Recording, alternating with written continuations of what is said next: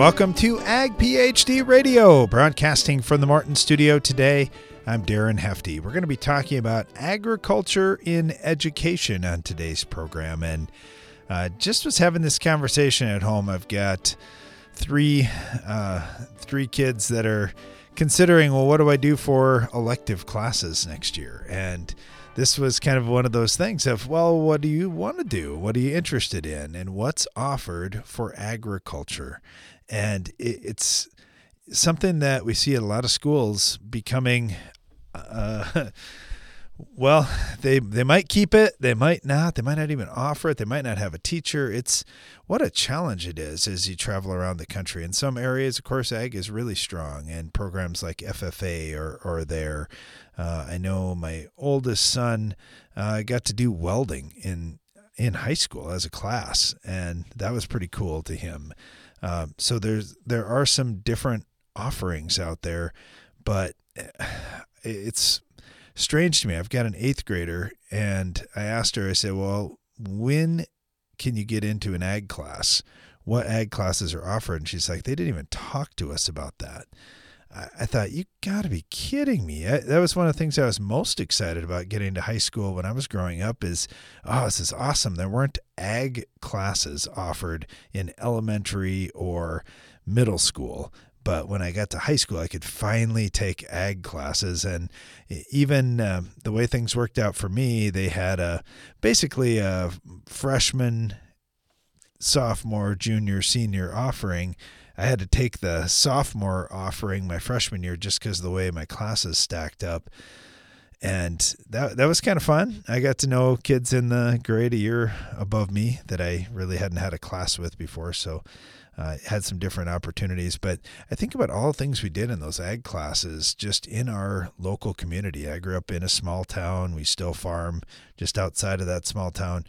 We planted trees around the new football field that are still there today. And every time I go by, I tell my kids, hey, do you know who planted those trees? And they're all like, oh, come on, Dad, are you going to tell us the same story for the 20th time? And I said, no, but what was cool about it is I had actually done that on our farm a number of different times. So I brought some knowledge, and we had a neighbor of ours who was, he was probably 70 years old at the time, and he volunteered to come in and work with kids and show them about this. And I picked up some tips from him, and I could obviously see the trees that he had planted over his lifetime, and just talked to him a little bit about strategy and, well, how did you do that? And why did you put this particular variety on the outside or the inside rows and those kinds of things? And it's stuff that I know this summer I've got trees to plant, and I will still think about those lessons. So it was pretty cool. They're really neat life skills. I got to do welding.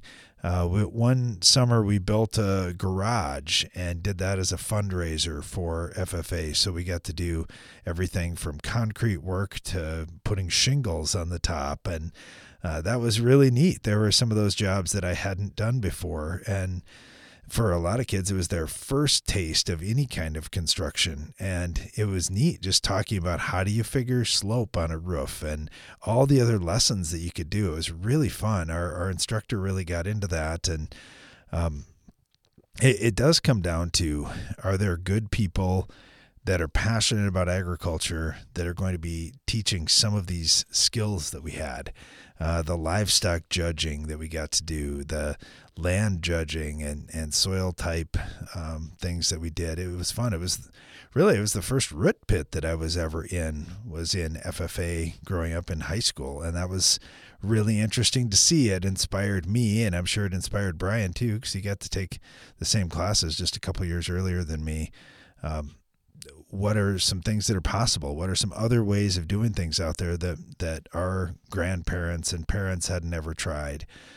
It just generated a lot of conversation. I think learning about agriculture is wonderful. I think even for the kids that were, as we would call them, town kids, that they didn't have parents or grandparents or close relatives that were farming, for a lot of them, it really created great discussion to ask of the farm kids, well, is this really how you do it? Is this really what having a cow-calf operation is like? And so it was just great discussion, and it brought us all closer together. And now we've got so many people that really do want to know what's going on with their food supply and how it's being raised. And we're kind of losing some of these connections that we've got. So we want to talk about ag education. Would love to hear from you what a difference that's made for you. Maybe some suggestions you've got or some things that you've seen be successful in your local communities. And our phone lines will be open at 844-44-AG-PHD. You can also email us, radio@agphd.com. All right, we're going to do that. We're also going to dive into some questions. We got a bunch of questions that have come in for the Ag PhD mailbag. Let's jump in there right now. It's the mailbag. All right, got a question that came in from Mike, and he said, I want to ask you guys about boron and foliar feeding. Specifically, I'm curious about foliar feeding boron on soybeans. Do you see a yield response from that, and at what stages should you apply boron? Hey, these are good questions, Mike. With soybeans, there are a lot of nutrients that are important. You've obviously got a bunch of essential nutrients, and I'm assuming you've got enough quantity of all those other things, and you're seeing on tissue tests or soil tests that boron is kind of the last thing that you've got to fix. If so, could you foliar feed it on soybeans? Absolutely. There are a lot of growers that do that. They're generally doing that, especially towards the reproductive stages, but many growers will tell you, you know what, I'm putting a little bit of boron on every time I go through the field in soybeans. So maybe I'm making 3 or 4 passes in the field and I'm throwing a pint or a quart on or something like that every single time. So it can be done. I would say this, though. If you say, well, I don't know what my soil tests are, I don't know what my plant tissue tests are, I'm just curious, is boron something that will add yield? I can't say that. If you're short of N, P, or K, and those are the yield limiting factors, then adding boron isn't really going to help a whole lot. So I would suggest doing some trial work, doing some soil testing, some tissue testing, and then also just try some strips of boron and see if it makes a difference for you. Thanks for the question. We appreciate that. And we'll be right back after this.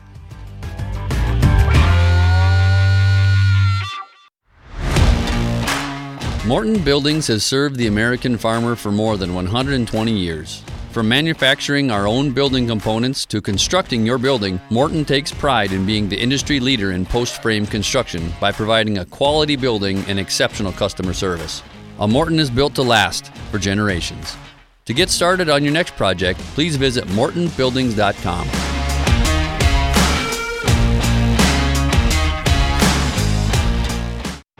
My mom's got a new Case IH tractor and it can do it all.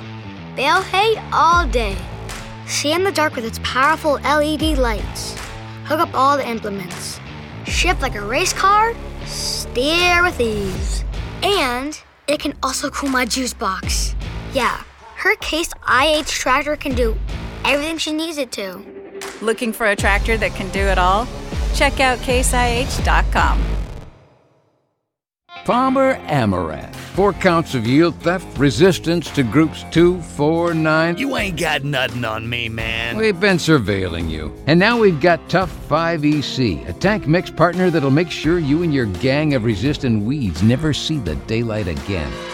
Crack down on repeat offenders. Add Tough 5EC to your post-emergence tank mix. Learn more at toughnweeds.com. Always read and follow label directions. Tough is a registered trademark of Belsham Crop Protection. Maverick Corn Herbicide from Valent USA has proven to be a key part of growers' success in fighting problematic weeds. But don't take it from us. Take it from agronomy manager Nate Honeck. We've seen tremendous weed control that was sprayed in dry, hot conditions with very little rain within 2 weeks after application. Very easy application. Definitely tank mix well with the various products we used. Visit valent.com/Maverick to learn more about Maverick Corn Herbicide. Always read and follow label instructions.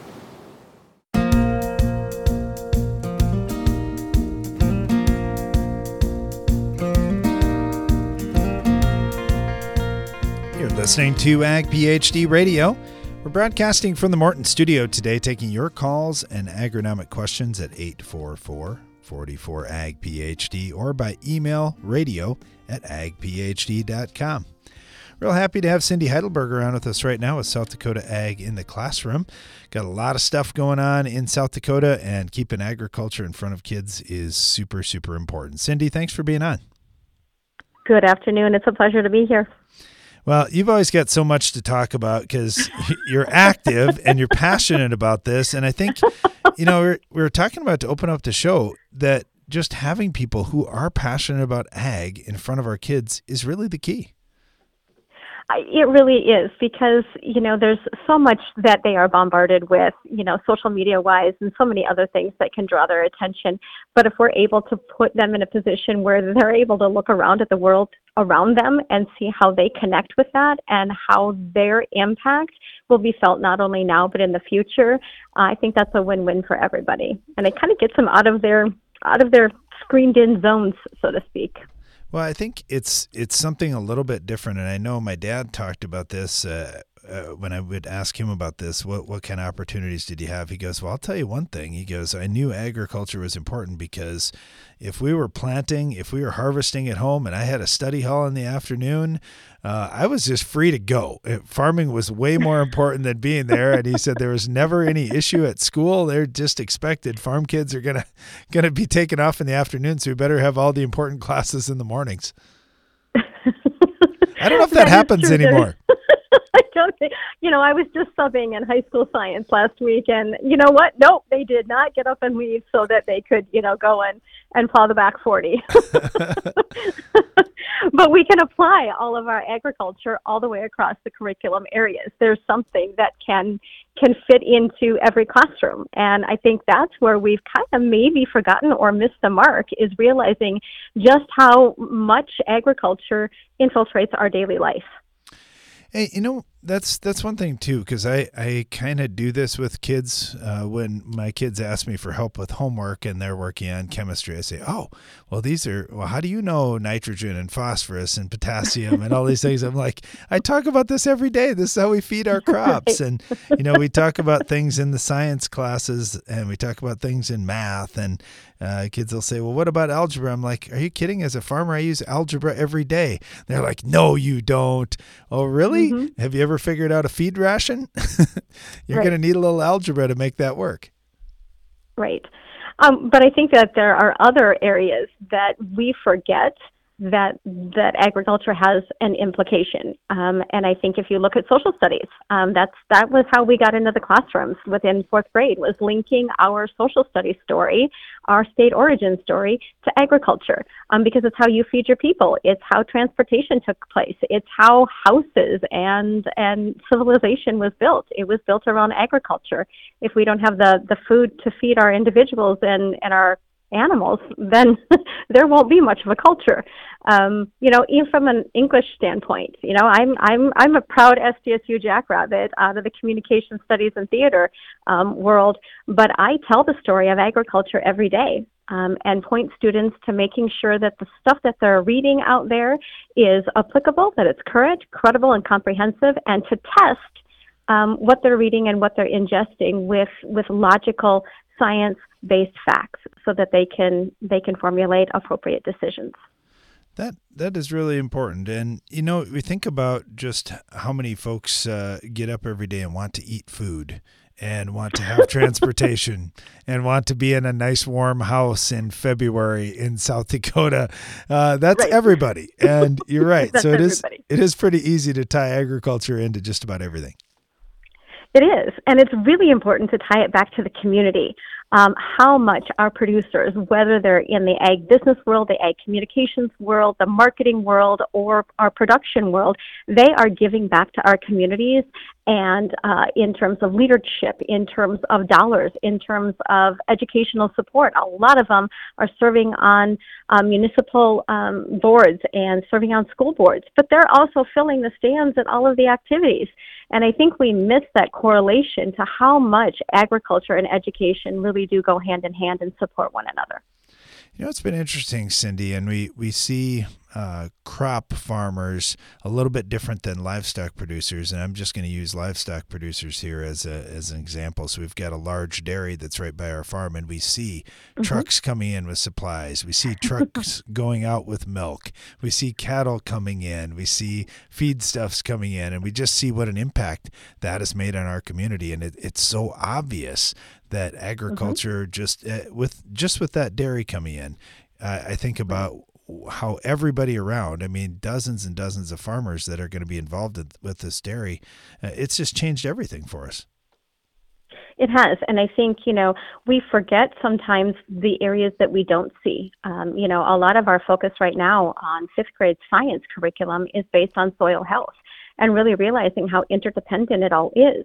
If we as human beings don't care for the soil, the basic foundation upon which all other things are built, we won't have good and healthy crops.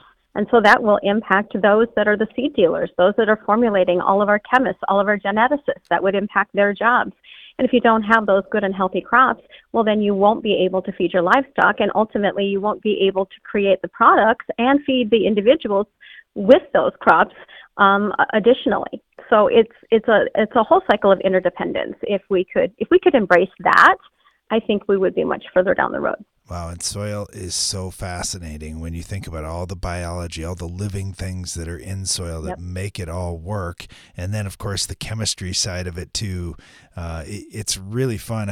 I take my kids out soil sampling, Cindy, and they love it. They actually love it. I mean, after a while, they get tired of it, yes. And after a while, yes, it's a cold day or it's too windy or whatever, but they really like it. And we just talk about some of these things of, all right, you just pulled that soil core. How many millions or billions of living things are in that soil? And, here's what the results are. Look what we have to do. We have to add some more calcium, or we have to add some more phosphorus or whatever. It's really important. And just looking at productivity of one field versus the next, you're right. That soil health and the soil science is so key. It really is, but I think there's another aspect that the energy that comes from our soil and being grounded to creation, being grounded to the earth. I work with a lot of high school and elementary and middle school students with our garden program, and you would not believe how many students, their anxiety level, their activity level, some of our kiddos that are dealing with ADHD and autism, the second they sink their hands in the soil, there's a calming effect. We now have what we are calling digger beds at some of our younger schools because students have never had an opportunity to go out and dig a hole and just have that interaction with the soil as a living, breathing organism. They mistake it for dirt. Well, there's a big difference between dirt and soil. And so we're really seeing a mental health aspect happen because we are exposing and giving students an opportunity to interact with that living soil. Wow. I take that for granted, Cindy, that I get to go dig in the dirt whenever I want to. I didn't even think about that. Yeah, if you're in town and you have a small yard or maybe you're in an apartment, you don't have those chances. Yeah. There is a school that we've got right now, MB, over on Ralph Rogers Road. As we built a couple of teaching gardens there, one of their requests was for specific digger beds, and they're about half the size. And it's for those individuals, those kiddos, especially the littles, will go out and dig. But those individuals, too, that are dealing with some of our mental health aspects is they will go out and maybe their anxiety level is way, way higher. They're on the verge of maybe having a break. They will go and dig a hole. One of the teachers will go out later and refill that hole, and the next day they're back there digging the same hole because there's something grounding about it. There's something calming. There's something that calls back to them that allows them to recenter and drive down the energy so that they can be present to the activities and the work that they need to be present to. Bringing us back to our roots as humans, reconnecting with the soil, the energy coming from the soil, and everything that results from raising those crops, raising those livestock, so important. Cindy, we're talking with Cindy Heidelberger here at South Dakota Ag in the Classroom. Cindy, you're really inspiring. We really appreciate having you on, and good luck to you here this spring. Thanks much. You too. Talking about Ag in the Classroom, Ag in Education on today's program. We'd love to hear from you. If you've got some solutions or some ideas about this, our phone lines are open at 844-44-AG-PHD.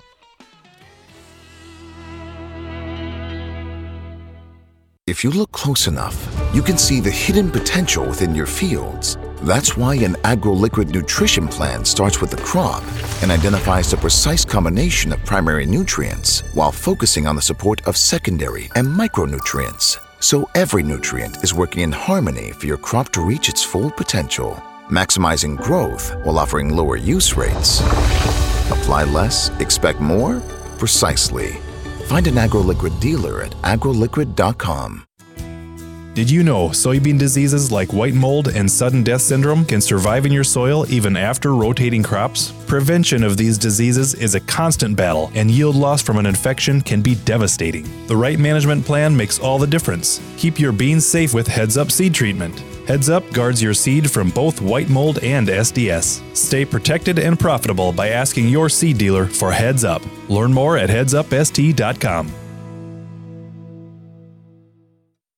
Every season, you're collecting yield data on virtually every acre of your farm. But what good is your data if you never use it? Put it to work with Verify. Verify takes yield data directly from your combine and instantly generates variable rate fertility maps based on crop removal, ensuring your crops get what they need, right where they need it, no matter what equipment you run. Go to verify.com to find an expert to help you get started. That's VRAFY.com. The hard-working, independent spirit of rural America can often be isolating. It's not often discussed, but mental health issues are real. Now's the time to lead by example, talk openly, and show that a strong mind is just as important as a strong body. FMC is proud to be working toward ending the misconceptions around mental health through awareness, guidance, and action. Together, we can uproot the stigma. Because the challenges you face are getting bigger every year, BASF is committed to helping with more than boots on the ground. We're committed to boots in the mud, boots on the steps of your truck, your tractor, your combine, the linoleum tiles of your coffee shop, the concrete of your co-op, the gravel in your shed. So we can listen, learn firsthand, help right now to ensure success. BASF, helping you do the biggest job on earth. It's smart to make the right agronomic choices, and it's even smarter to get rewarded for them. With the Bayer Plus Rewards program, you earn cash back on seed, herbicides, and other eligible products. And it keeps getting smarter, because now you can earn an additional 10% bonus when you send your redemption check to your retailer. To learn more, contact your retailer today. Protect your yields and get the most from your land with Bayer Plus Rewards. Visit mybayerplus.com and see program terms and conditions for full details.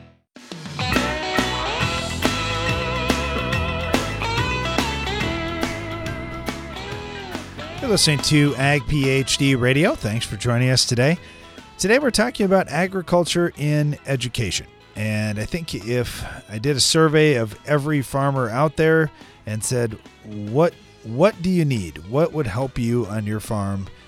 A majority of farmers would say, you know what would help me is some passionate young people coming up that are ready to take over the farm. They're ready to help me for a while. I can train them, and eventually they can take over things. We're always looking for good people.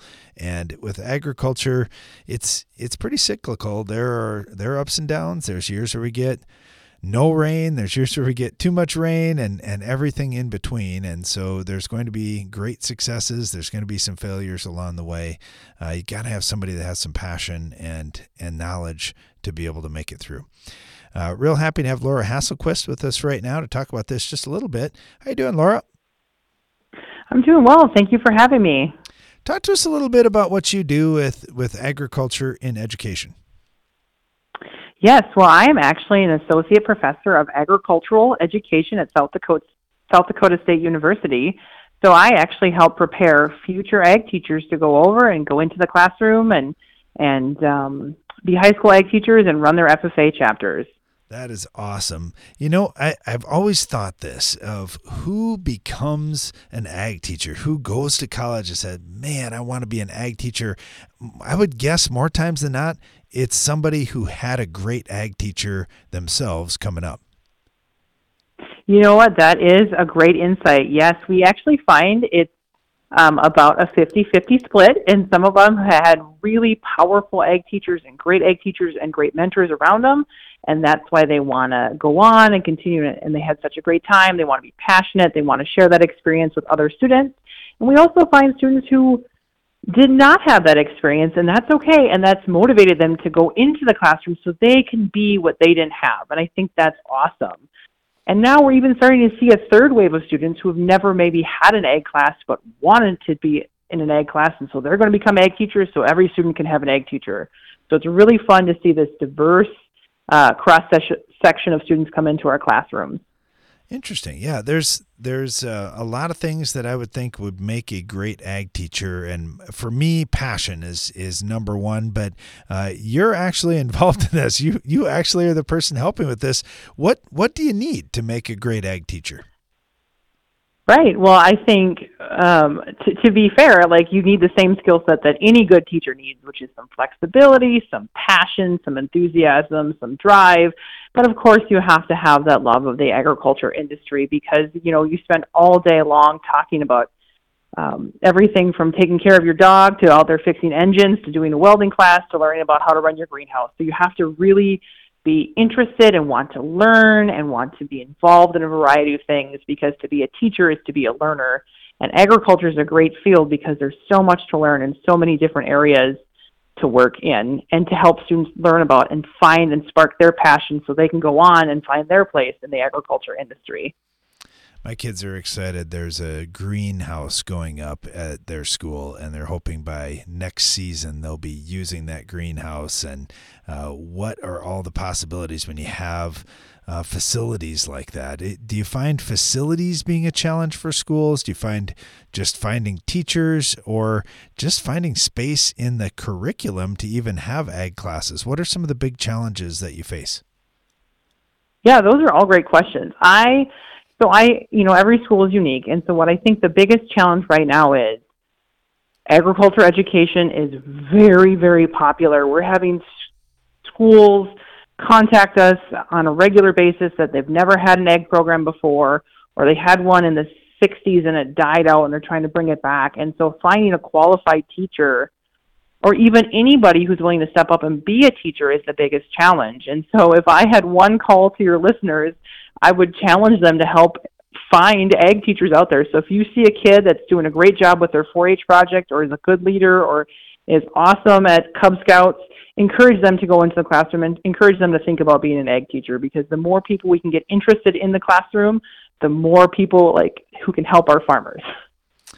When you want to be an ag teacher, so say that I'm a young person listening to the show today and I say, man, this sounds great. What do I need for a degree? Is this something where just a Bachelor of Science degree is good? Do I need to go on and get a master's or a doctorate? What level of education do you need to be an ag teacher today? Yeah, that's a great question. So what I will say is it does kind of depend on the state, but most states you can become a teacher with a 4-year degree. And you can become a certified ag teacher in a 4-year degree. A few states require you to have a master's degree, but almost everybody requires you to have a 4-year degree. There are other paths into the classroom. We sometimes call those alternative certification. So, for example, if you maybe have a degree in animal science and you go home and you really enjoy the farm, but maybe something happens and you're like, this is not a good fit for me anymore, and I want to go into the classroom. We have people who can actually start teaching and then work towards licensure in the process. It does come with some challenges and some ups and downs, but that is also a path forward. Yeah, there are a lot of different backgrounds out there. I know just with some of the ag teachers I've worked with, everybody's got a little different path to how they got there. Mm-hmm. But you're right, they've got to have that passion and just a variety of skills that they know too. I know our ag teacher growing up was really strong in a few areas, and in other areas he wasn't quite as strong. And sometimes we would see some parents come in and, hey, this parent is really great at welding. Let's learn a little bit from them too. And I thought it was great opportunities to get parents involved too. Is that something that you still see today coming into wood shop or welding or maybe even the greenhouse or something like that they get other parents involved too? Absolutely. We really hope, and we work with our students to remember, when you're the ag teacher, you might be in charge of the program, but it's really the community's program. So wherever your community is located, turn to those experts. You might have parents, you might have business owners, you might have farmers who can help you out in very strategic ways. So we encourage you to have them come in and be guest speakers, maybe coach a livestock judging team or your agronomy team, or even work with your vet office to have them work with your vet science kids. Use your local community experts wherever they are to help you improve your program, because That program, in most cases, was there before you and will be there after you, so you need to set it up for success in that community, and having strong community ties is so vital. Laura, I've got 5 teenagers right now, which probably explains some of the gray hair and lack of sleep and those types of things I'm going through. But one thing that it does offer me, though, is an opportunity to look at lots of different schools, to think about all the things that go into picking the right school and the place that they want to end up. And I've got a daughter that's looking to get into the medical field, and she's looking at, well, what are the entrance requirements, and are schools accepting a certain number of students, these types of things. Is there a limit with a lot of programs, like at South Dakota State, for example? Is there room to add more students? Is it really hard to get into? Are there some challenges to get into this field? Well, that's a great question. And so, no, we do not have any admission restrictions or anything like that. So if you want to be a teacher, and I am going to speak for all my colleagues, but if you're a fellow ag ed colleague across the country, we would love to have anybody and everybody that's interested in being a teacher. We do not have limits like that on our program, because teaching is so vital that we know that there's a huge shortage. We know there's a lot of vacancies, and so the more teachers we can turn out, the more we can have a positive impact on this, on the agriculture industry. So we will take anybody that is interested in being an ag teacher. Well, that's one of the great things about agriculture right now. Job placement is very high. If you go to school, if you do a good job, if you show you're a good student and work hard, there is a job waiting for you. And we're talking about ag education specifically today. And there's quite a need across the country for good ag teachers. And Laura Hasselquist up at South Dakota State University is one of the people that's turning out these teachers. And we really appreciate that. Laura, thank you so much. Really appreciate the time today. Thanks for what you do as well. Yes, thank you for having me. Have a great day. You too. Well, I know for me, I wasn't going to be an ag teacher, but I really wanted to farm. I just had a passion for it. And you know what? Some would say, well, you are kind of teaching a little bit. You're sharing about what you're doing on the farm. Hey, we're always happy to do that. And we're always happy to take questions. If you've got something on your farm we can help you with, our email address is radio@agphd.com. And you can always call us on our show as well, 844-44-AG-PHD. We'll be right back.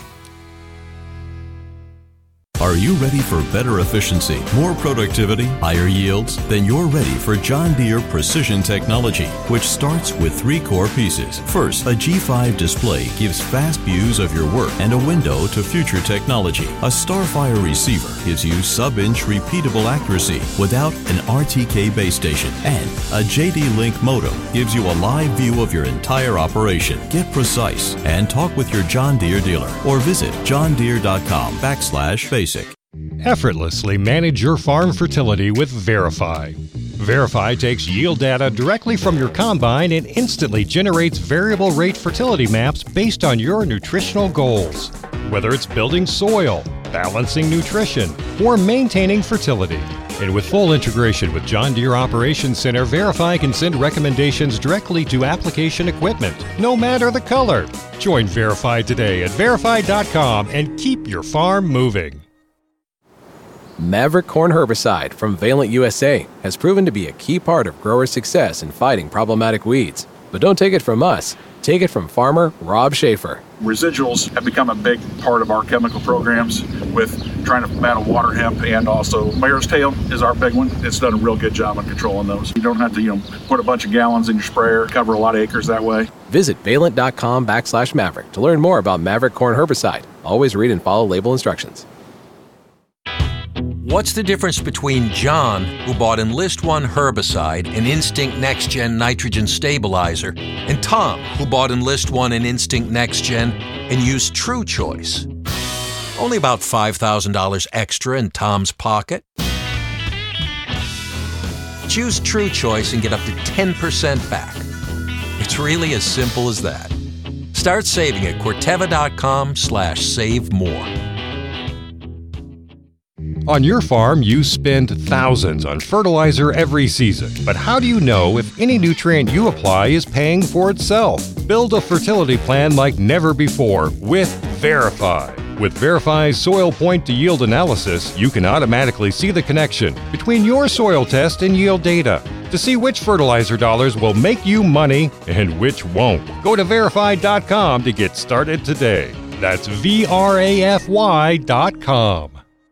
Control the toughest weeds with overlapping residuals. Lock in the longest-lasting control for your soybean fields. A pre-emergence application of an Authority brand herbicide plus a post-application of Anthem Max herbicide establishes the overlapping residual control key to safeguarding your soybean seasons. This pairing is a heavy-duty, economical strategy against Palmer amaranth, water hemp, kochia, and more. Visit your FMC retailer or lockin.ag.fmc.com today. Always read and follow all label directions.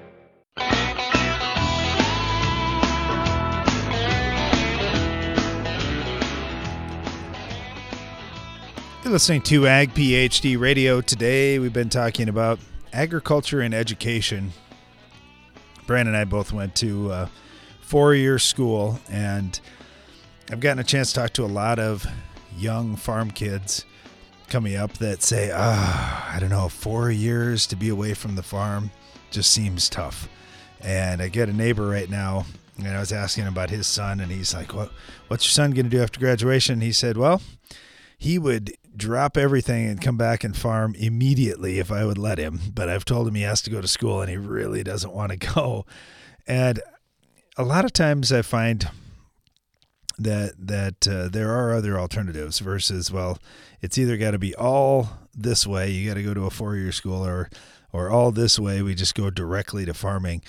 There are some happy mediums in there too. There are definitely a lot of 2-year type programs out there, whether it's even at land-grant universities. Many of them, like my alma mater, South Dakota State University, has a 2-year ag program where you don't have to take a lot of those classes that you don't really want to take. You just focus more on the ag classes. It's a good alternative, and it often gets kids in that say, you know what, this isn't so bad. I kind of like the college experience. I might stick it out for a 4-year thing, or maybe you figure out, you know what, 2 years is enough, and I just want to get back to the farm. There's a lot of different ways to do things. I do think if your goal is to be a full-time farmer, there are a lot of skills that go into being a farmer, and maybe you've got great teachers at home, maybe between your family. Maybe there's someone to teach you about accounting and teach you about mechanics and teach you all these things. My dad ended up going into the military for a little while out of high school, and I was talking to him about this one time, and I said, well, what did you do? And he said, well, I did electronics in the military. And I said, why did you pick electronics? He goes, because I didn't know anything about it, and I figured they would be very good teachers. And they were. And he said, so I had, plenty of skills that I thought I had, or things that I was interested in doing at least. But that was one I had no interest in and didn't know anything about. And I ended up learning a lot of stuff there that I've been able to use my whole life. I think as a young person, you just have to realize, hey, there are a lot of different things I'm going to have to do to be successful in whatever I'm going into, and finding programs that can teach you some of those things that, all right, if I'm fantastic at the animal science portion, I can always hire somebody to help with this, or maybe my brother or sister or whoever that I'm going to work with is going to handle that side of the business, which honestly has been the case for Brian and me. We've got completely different skill sets, and it works great. They really complement each other most of the time.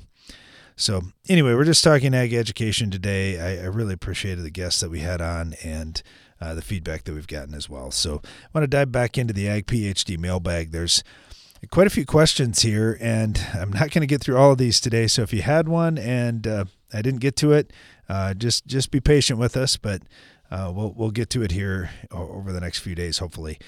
So this one comes in from Paul out in Colorado.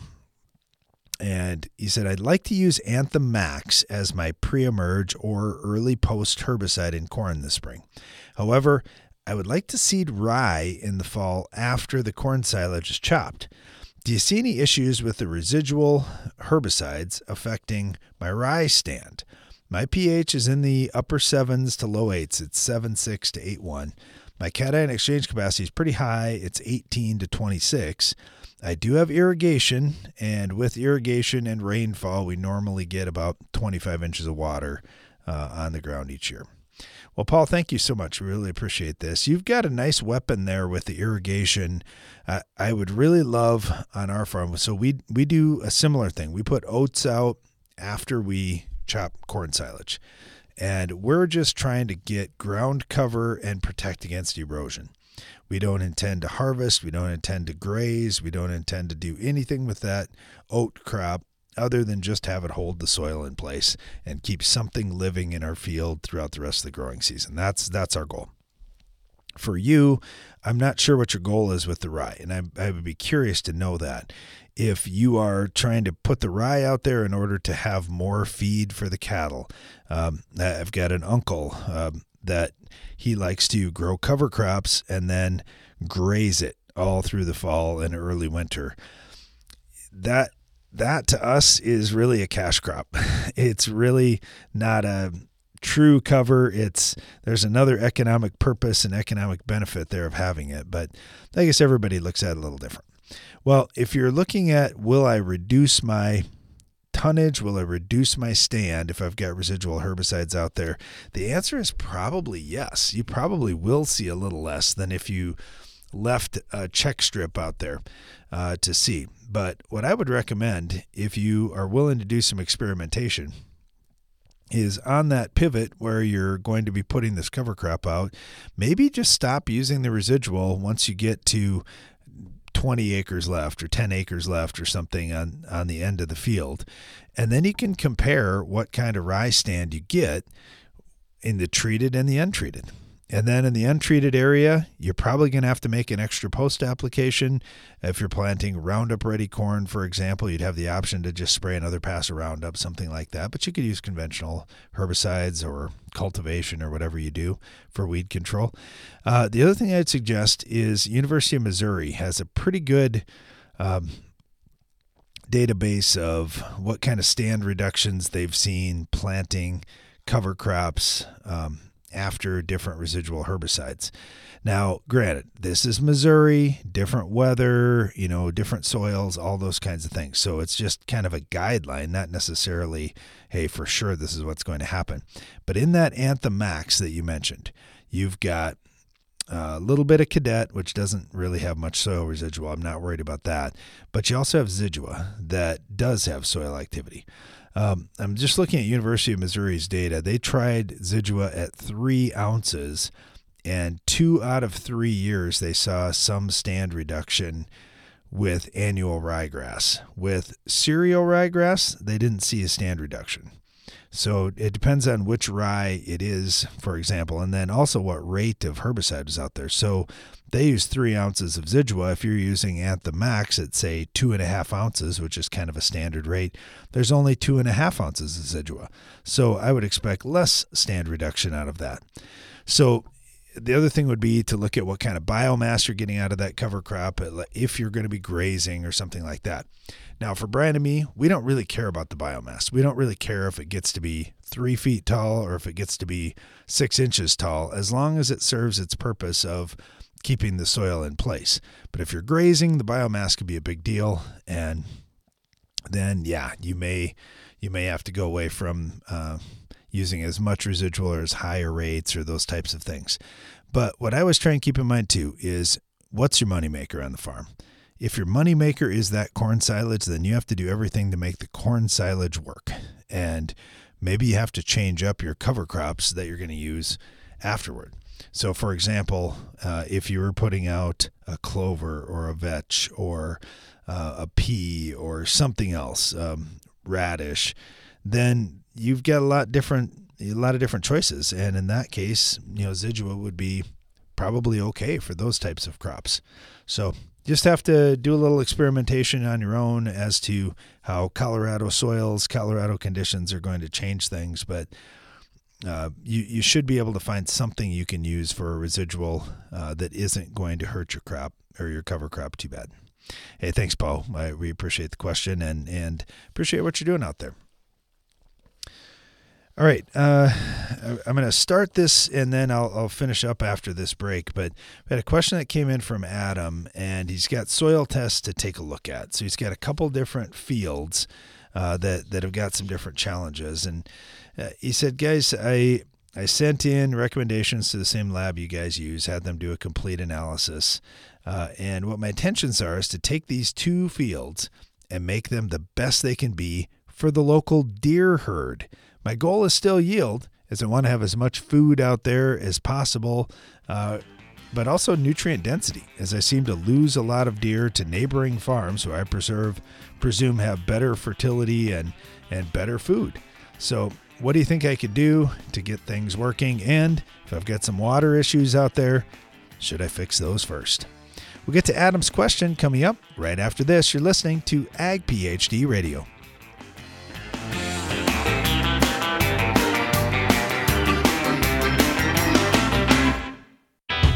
What's the difference between John, who bought Enlist One herbicide and Instinct NextGen nitrogen stabilizer, and Tom, who bought Enlist One and Instinct NextGen and used True Choice? Only about $5,000 extra in Tom's pocket. Choose True Choice and get up to 10% back. It's really as simple as that. Start saving at Corteva.com/save more. Higher yield potential starts with the season-long systemic disease protection of Xyway brand fungicides from FMC. Xyway brand fungicides protect corn crops from key foliar diseases and support physiological benefits that help develop healthier, higher-yielding corn for a difference you'll appreciate at harvest. Visit your FMC retailer for an at-plant advantage. Always read and follow all label directions. Your farm data platform might let you manage your fertilizer plan by helping you set sample points, determine management zones, or create fertilizer recommendations. With Verify, you can do all that. But what Verify does that no one else can is take yield data straight from your combine, correlate this info to soil test points, and immediately generate variable rate fertilizer maps based on your nutritional goals. Whether you want to build soil levels, balance your field for uniform nutrition, or maintain fertility levels by simply applying what you removed at harvest. And with full integration with John Deere Operations Center, Verify can send recommendations directly to application equipment, no matter the color. Sign up for your Verify account today at Verify.com and keep your farm moving. That's VRAFY.com. Get more durability for less downtime with Soil Warrior strip tillage from Environmental Tillage Systems. Improve fertilizer efficiency and reduce passes and fuel usage. Now that's ROI. Learn more about ETS at soilwarrior.com. For the smallest investment with the biggest impact on yield, upgrade your planter with Germinator closing wheels from Farm Shop MFG. To see how we stack up against the competition at a fraction of the cost, call us at 712-520-6051. It's smart to make the right agronomic choices, and it's even smarter to get rewarded for them. With the Bayer Plus Rewards program, you earn cash back on seed, herbicides, and other eligible products. And it keeps getting smarter, because now you can earn an additional 10% bonus when you send your redemption check to your retailer. To learn more, contact your retailer today. Protect your yields and get the most from your land with Bayer Plus Rewards. Visit mybayerplus.com and see program terms and conditions for full details.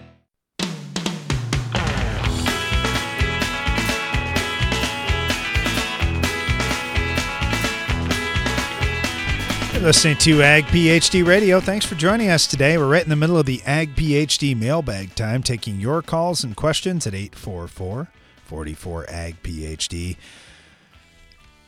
Also, you can always email us, radio@agphd.com. It's exactly what Adam from Wisconsin did. He's got a couple of fields that he wants to just have tons of deer on.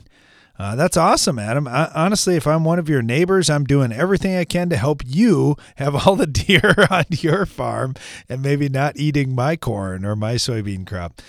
So a few things. Picking the right crops and the right mix for the deer is a big deal, obviously, and I'm not the expert on that one. But your idea is, can I improve the soil, thereby improve the nutrition, improve the abundance of crop and those types of things on my ground? Absolutely.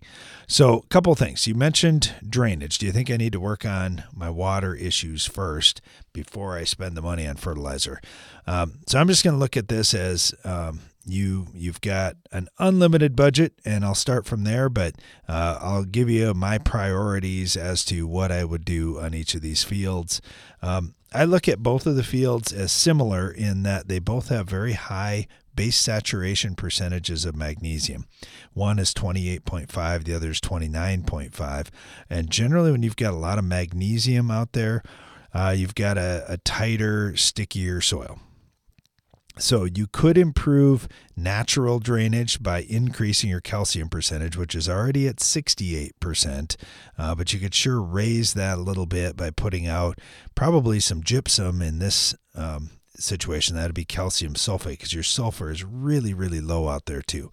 So that might be something that you apply some gypsum. You could kind of figure out how many pounds you need to apply to raise your base saturation of calcium, maybe up to, say, 75%. And then on your potassium, I would try to raise that potassium up to 7% on your soil test. And you can do the math on how many parts per million and how many pounds you would need to do that. And in that case, you're going to be reducing that magnesium percentage by about, well, more than 10 points at least. So now you're down under 20%, and you've got an almost ideal soil mix for your base saturation. That would help you a ton. And you've got a CEC anywhere from 12 to 17, so it's not going to be super expensive to do that. So on the fertility side, naturally, you could improve drainage. But if you want to put drain tile in, that's always a good thing too. And I was thinking about this from the animal standpoint. If you've got sticky, muddy soil, and I'm a deer, I don't really want to walk through the sticky mud. I'd rather walk through the dry soil to get my food if I could. So putting in drain tile might be a really nice thing too. I don't know exactly how big these fields are, but you say they're fairly small. Maybe it wouldn't cost a ton to get the tiling done, but you could see if you got some neighbors that are doing some tiling, to tie your project on there is probably no big deal. It'd probably take them an afternoon and they'd be all done. So something to think about. On the fertility side, like I mentioned, with the calcium additions and potassium additions, those would be big. Also, I see that you're really just short overall in fertility. So to me, I look at sulfur, which we might address if you put out some gypsum, some calcium sulfate. Sulfur really adds to the taste of foods. So if you say, well, they don't really like the taste of my crop, try adding some more sulfur. I think that would be very interesting. The other thing is micronutrients we're pretty short in. And we did a study just in pasture with cattle, but I think this might be true for the deer too, is we put a strip of micronutrients out in our pasture and we fenced the area off. Then when we let the cattle into that area, they went right to the line where we had put the micronutrients out and ate that area first. So I think you're onto something. By improving the fertility, we could improve the taste and the nutrition of the crop. The other thing I would say is this. Let's just say you're planting corn, Adam, and I'm wondering if that's what you're raising here. If you talk to seed dealers in your area, and if you just look at some of their seed plots where they've got a bunch of different hybrids compared, it seems like deer and raccoons and animals sometimes pick out one number that happens to be, I don't know if it's the sweetest or what it is, but there's one hybrid that gets hammered more than others. If you talk to seed dealers in your area, especially guys that have done it for a while, just ask them, hey, which of your hybrids do the deer really hammer? And I would try and pick those hybrids. That would be a really good choice for you too, because there is a difference from one hybrid to the other, just like there's a difference in what kind of onion you get or what kind of apple you get or what kind of bell pepper you get, those types of things. There is a difference in taste and so forth. So anyway, I would check those things out. And if you could improve your drainage by adding some more calcium, adding some more potassium, adding some more sulfur, those things would be very helpful. I mean, obviously you need some more phosphorus to raise a crop. And if we kind of start adjusting that pH down, more of the phosphorus that's tied up in your P2 Bray test is going to start coming available, and that could help you quite a bit, actually. And then add some more micros out there and see if it makes a difference. Maybe do all these things on one of the two fields and not the other, and see if that changes where the deer like to go. But I wish you luck. I'm sure all your neighbors wish you luck too, that you get the deer instead of them as well. Hey, thanks, Adam. We really appreciate the question. Got another question here from a different Adam. This Adam is down in the Iowa or Nebraska area, southeast, so Iowa. Adam says, all right, guys, I got a question about ammonium sulfate versus ammonium thiosulfate. So these are often abbreviated AMS for ammonium sulfate and ATS for ammonium thiosulfate. So he said, the past few years I've been putting out 100 pounds of ammonium sulfate per acre before planting for corn. I've got a friend that last year sprayed 10 gallons per acre of ammonium thiosulfate by itself before planting. For the 24 season, he was told he could cut back to 5 gallons. Well, that got me thinking, why can't I do the same thing and save some money this year and use ammonium sulfate? What is your opinion on 100 pounds of ammonium sulfate versus ammonium thiosulfate at 5 or 10 gallons?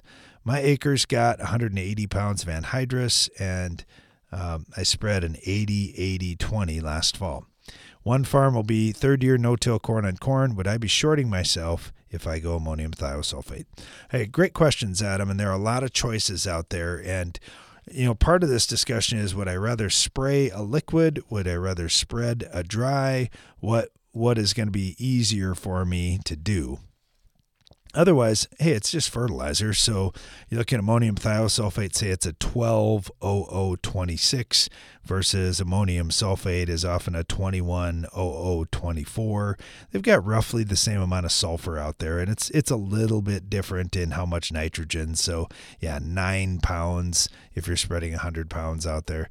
I don't think that's any big deal, 9 pounds of N, but the sulfur would be about the same if you're doing roughly 10 gallons of ammonium thiosulfate and 100 pounds of ammonium sulfate, because ammonium thiosulfate weighs generally around 11 pounds per gallon. So by putting 10 gallons out, you're putting 110 pounds of product out there. So it's a toss-up which way is going to work better.